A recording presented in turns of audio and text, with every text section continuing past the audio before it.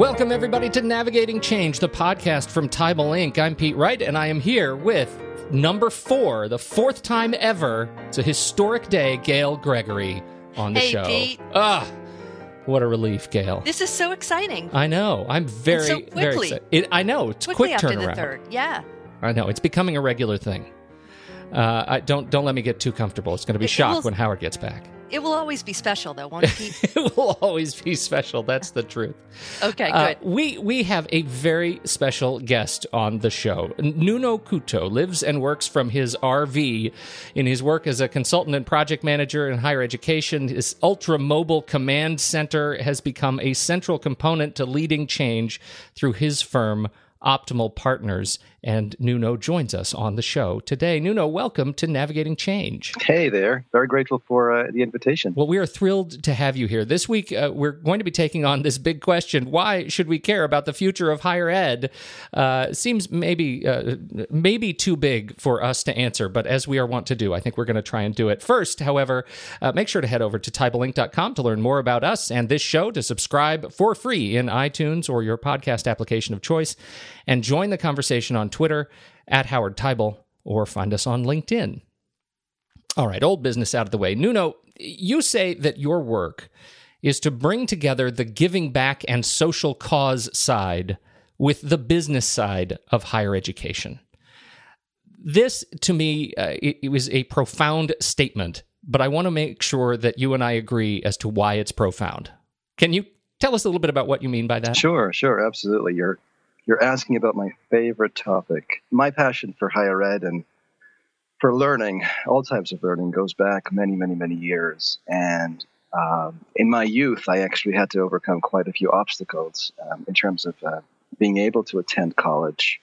And that left a very profound impact on me, such a profound impact that later on in life, when I decided to build my own consulting company, I decided, hey, I need to do something that is aligned with that passion and aligned with my desire to promote education of all types.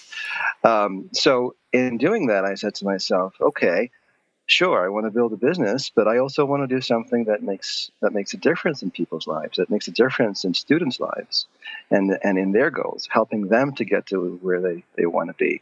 So long story short, I have tried hard and continue to try hard to bring those two things together. And in every opportunity that I can, I attempt to give back to students and to startup companies coming out of universities, mentoring, promoting events, sponsoring events. And honestly, in the business side, I never sell. I just never sell. I just try to give back, and everything just falls into place. What does that look like when you like? Can you describe a project that effectively brings together this sort of the cause side and the business side? It comes to me because we've had a number of business officers, chief financial officers, presidents on this very show, and the cause side, the social side has never come up, and it's part of it is I don't know that we have an effective language to talk about it, but it leads to such an interesting conversation around passion that I want you to educate us a little bit on how we can effectively talk about it. It is difficult to define. It is difficult to define, even for me, what I mean by social entrepreneurship or social business. Everybody has a different definition. So I'm just learning as I go. I take what I love and I just do it, and I weave it into everything I do on the business side. So to give you a concrete example, years ago, I made friends with the dean of the University of Massachusetts in Dartmouth, and we had several conversations, and we started to discuss, as our friendship developed, how I could be of assistance, how I could help out the local university. Now, this is a university that is in southeastern Massachusetts. It is not as well known as others. It is in an economically underrepresented area. So students are looking for opportunities. They're looking for engagement. They're looking for mentorship. So it became obvious that those were the things that were needed, So at first, I started to put together some presentations, just calling together a group of students and say, hey, here's what I'm all about. Here's a little bit about what I do. Here's IT. How can I help? That led to more and more people becoming interested. It got to the point where a group of students, probably about 10 students or so, started to meet with me on a regular basis. And together we were working to try to figure out how we could create a mentorship program for the university to bring in other people beyond myself. We also were working, and still are working, on creating an entrepreneurial ecosystem, bringing together the different agencies in the area with various universities, even up in Boston, to come together at UMass Dartmouth to really create an environment in which not just students but members of the community could come together, pitch their ideas, their business ideas, and be mentored in that way. So just recently we had our first startup weekend at UMass Dartmouth. We're going to have another one. The next one will be focused on the social entrepreneurship. Soon we're doing the same thing in the Azores, which is where I'm from, the archipelago of islands in the middle of the Atlantic. So that's just one example. And that actually hasn't turned into any sort of business at UMass Dartmouth. That's fine. That's totally fine. It's something I love to do. It's such a fascinating look at just how you can cultivate that the kind of spirit of enthusiasm, entrepreneurship, and change in like ripples in a pond. Gail, what is it about this conversation that got you excited to have Nuno join us on the show? Because you've been very excited about having Nuno on the show. I have, because he's someone who loves what he does, and we always love to talk to people who love what they do. And I think it's the way that he takes his passion and lives it every day. And I think there are so many challenges that we talk about in higher ed, the things, the difficulties that they're facing. But the people that I find to be most successful in higher ed are the people who, in spite of the challenges, still tap into that inner passion of why they got into higher ed in the first place, and then see these challenges as opportunities as opposed to insurmountable. And so that's what really resonated with me in the first conversation that I had with Nuno. The things that we talk about generally on this show are the most difficult kinds of challenges that institutions are facing, to the point where we talk, more often than it's comfortable for anybody, about institutions that have closed. It's an incredibly difficult time. How do you spin that through this kind of work to reminding institutional leaders, from institutional leaders to boards to faculty to students, that this is a time to think of expansion, cultivation, and sort of growth through this fulfilling work? You hit the nail on the head in the last group you got to Pete, where you mentioned students, where I think and Nuno, where you talked about the student mentorship. It's remembering all about the students, and it can be, unfortunately, sometimes easy to forget that in these different conversations that we have. But keeping the focus on the students and the outcomes for the students, I think is the answer. Again, why are we here in the first place? I have learned such incredible lessons in my engagement with the students. They have taught me so much, so much. Probably the thing that they have taught me the most is... there's so many, but the first one that comes to mind is just their incredible abilities, their creativity, their desire to make a difference, their desire, in some cases, some of these kids don't even want to get paid. They just want to get the exposure. They want to make a difference. And when they're given the opportunity, my website, for example, that was all built by students. I gave them guidance as to what I was looking for in the end. They built it. I was blown away by what they did. These kids are good. And by the way, I'm not recommending that you don't pay the students. I always try to pay them. I don't think it's fair to not pay them. But what I'm saying is that's how much passion some of these kids have. I encourage everyone who's out there to take a chance on some of these, especially the universities that are not as well known. because these are where the kids are like clamoring for some exposure. The Harvards and the MITs, they're all set. It's the ones that are in southeastern Massachusetts and in somewhere in the backwoods of New England that don't have that exposure. So I can tell you more, but I think I'm getting a little long-winded. No, it's good. I spent the weekend at my wife's college reunion at a small college in Minnesota. Small liberal arts, it's one of those that is well endowed and is competing for students with facilities. They're participating generally in the driving up of the amenities to remain competitive with other institutions in the region. So it's beautiful. I mean, it's a resort place. And, I walked into one of the dorm. We slept in the dorms. The dorms have ceiling fans. I had no ceiling fan when I was in college. We had sweat. That's what we had. And we sweat, liked it. Where we liked it. And if you were too hot, you sweat and you just blow on each other to cool off. That's what we did. It was suffering. And that's how you got educated. It builds character. Pardon my rant. It builds character. It does not sound like a pretty picture. Look at me now. This is character. But one of the things that I found so interesting, and we talked a lot about this with some of the other alum, were the kinds of opportunities that they have had over the years, and none of them speak to what you are talking about, Nuno. They're all like, you get a work study. Work study is about, you can do some, maybe the closest you'll get to a business office is filing and collating, right? I mean, maybe you'll get to get your hands on the university Twitter account. Maybe you'll get your hands in some of those, but generally these opportunities are around cleaning.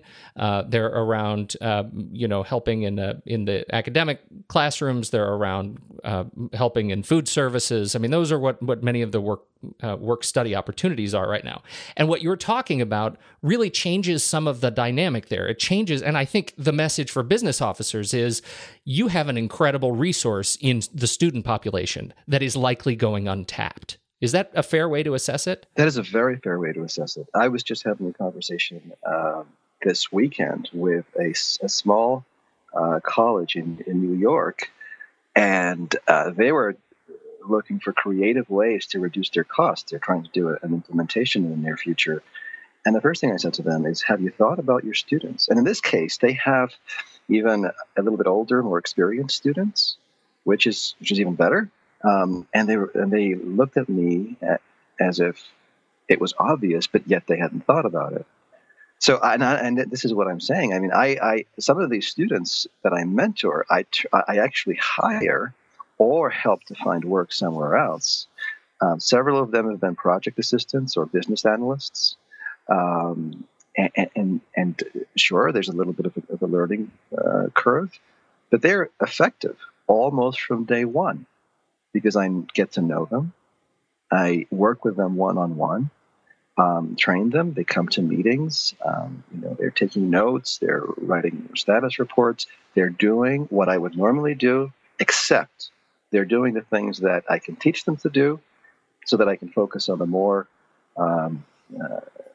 important things. So this is an interesting thing, because you have these students coming from the universities that you're working. They're working for you. In some cases, yes. In some cases, they actually are hired by me. Yes.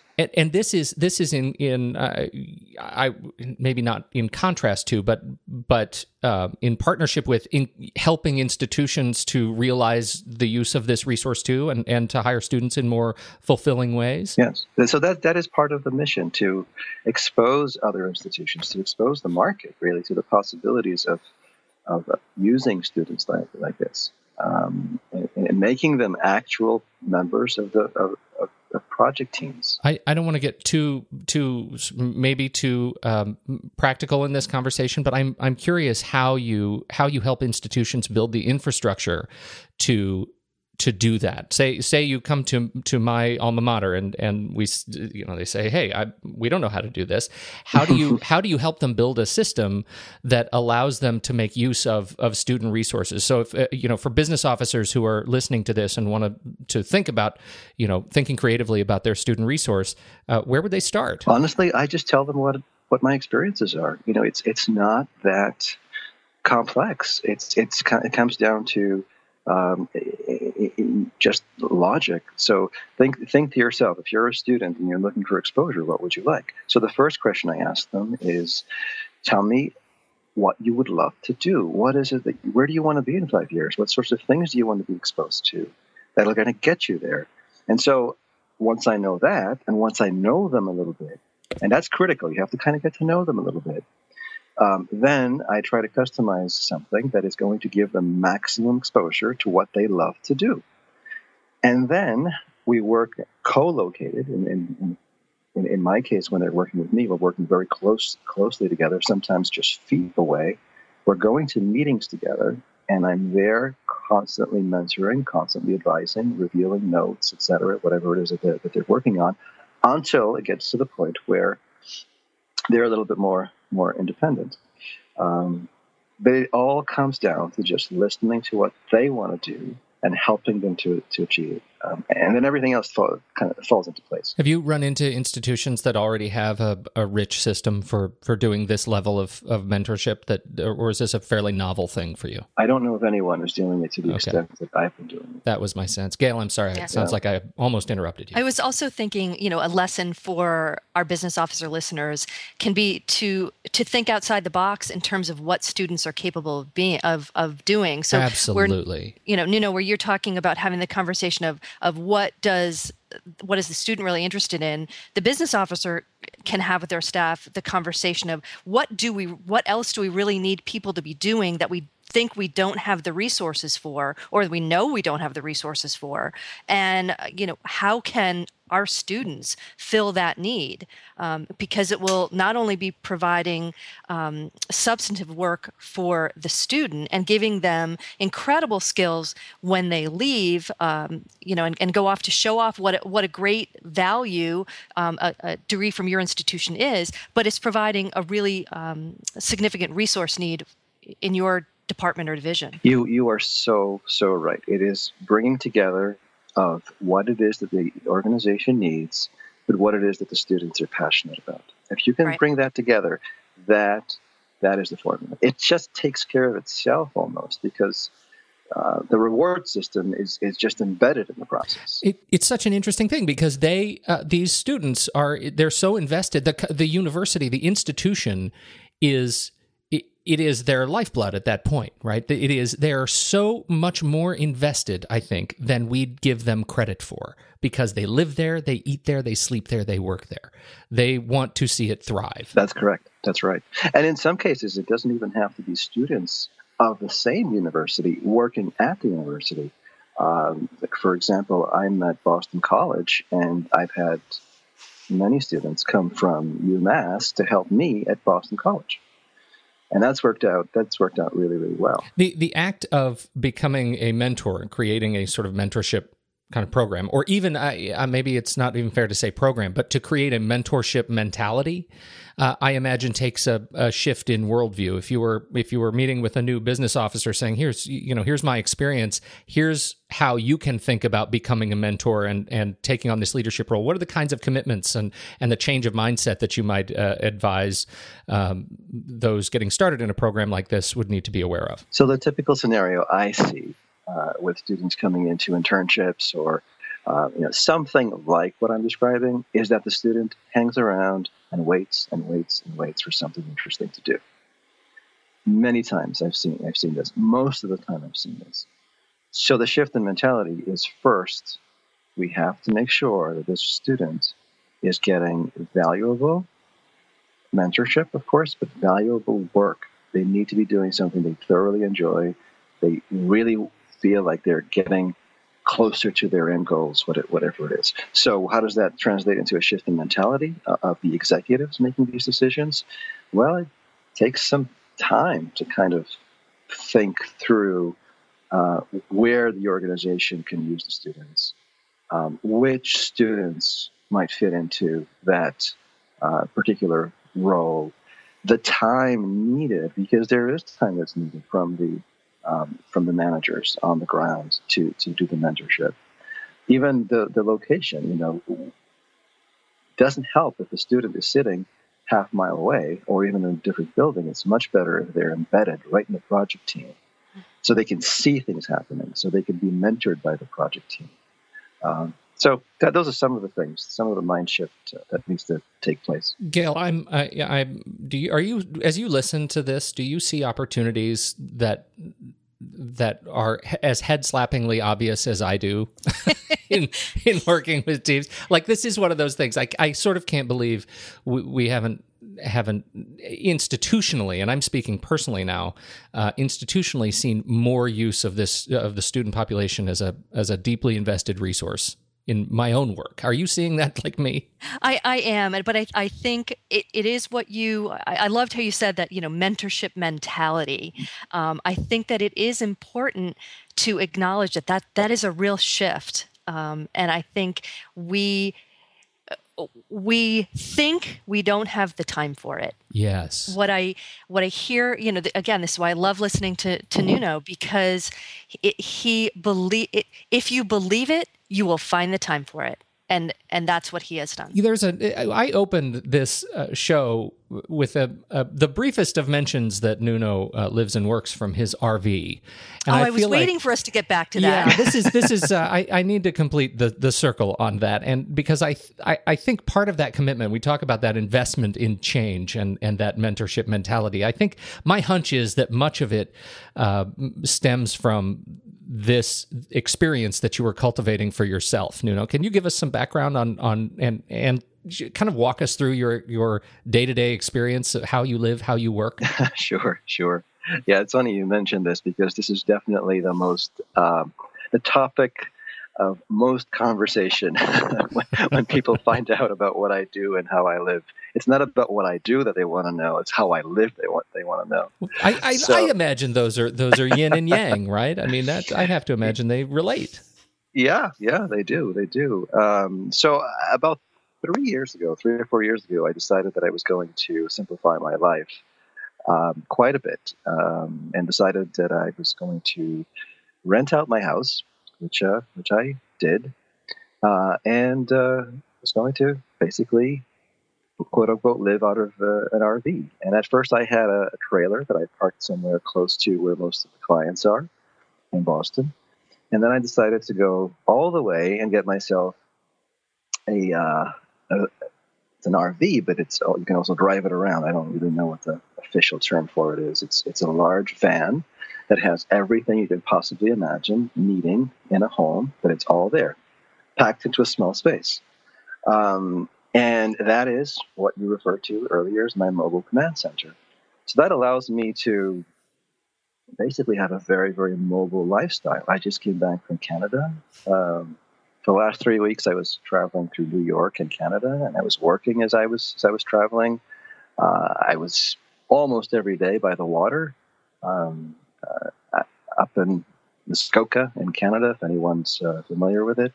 And it was just amazing. It just amazing. What an amazing experience. It seemed like every few hours somebody was stopping me and saying, "Oh, can I look inside?" Or I have a little $20 satellite-looking kind of Wi-Fi antenna, and everybody was, "Okay, what's that?"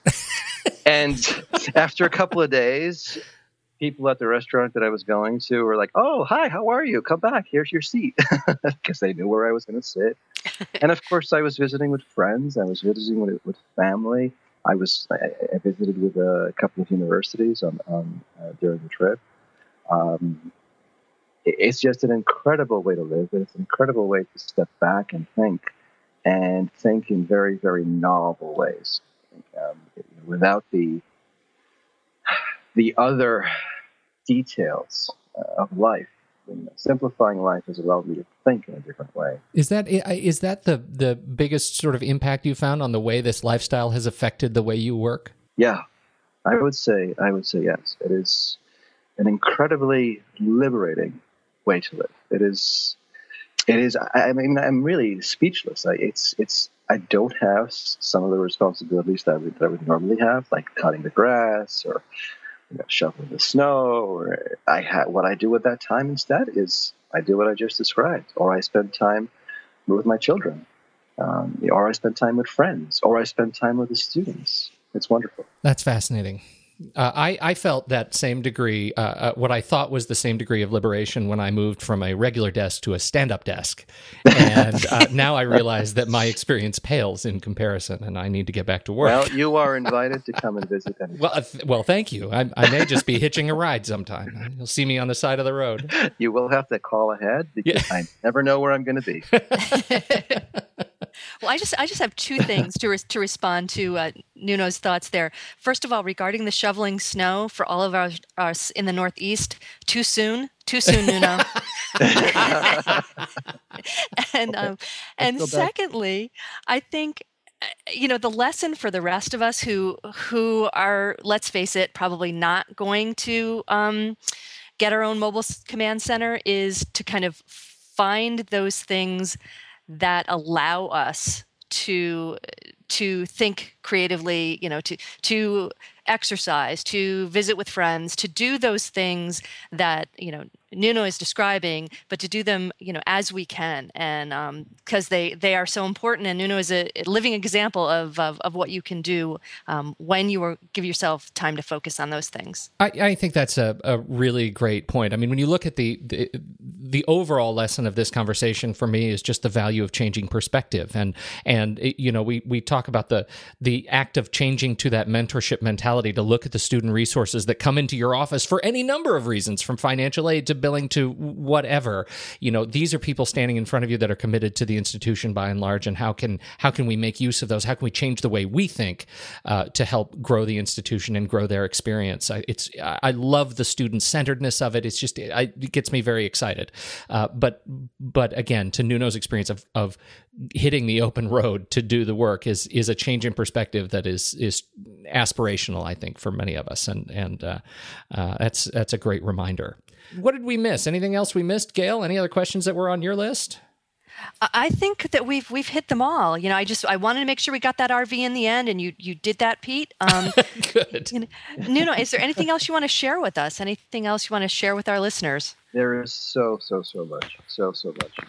I'm actually hoping to share some of this through a blog that I'm working on, but it's not quite ready. It will be one of these days, and look for the blog. We'll look for the blog.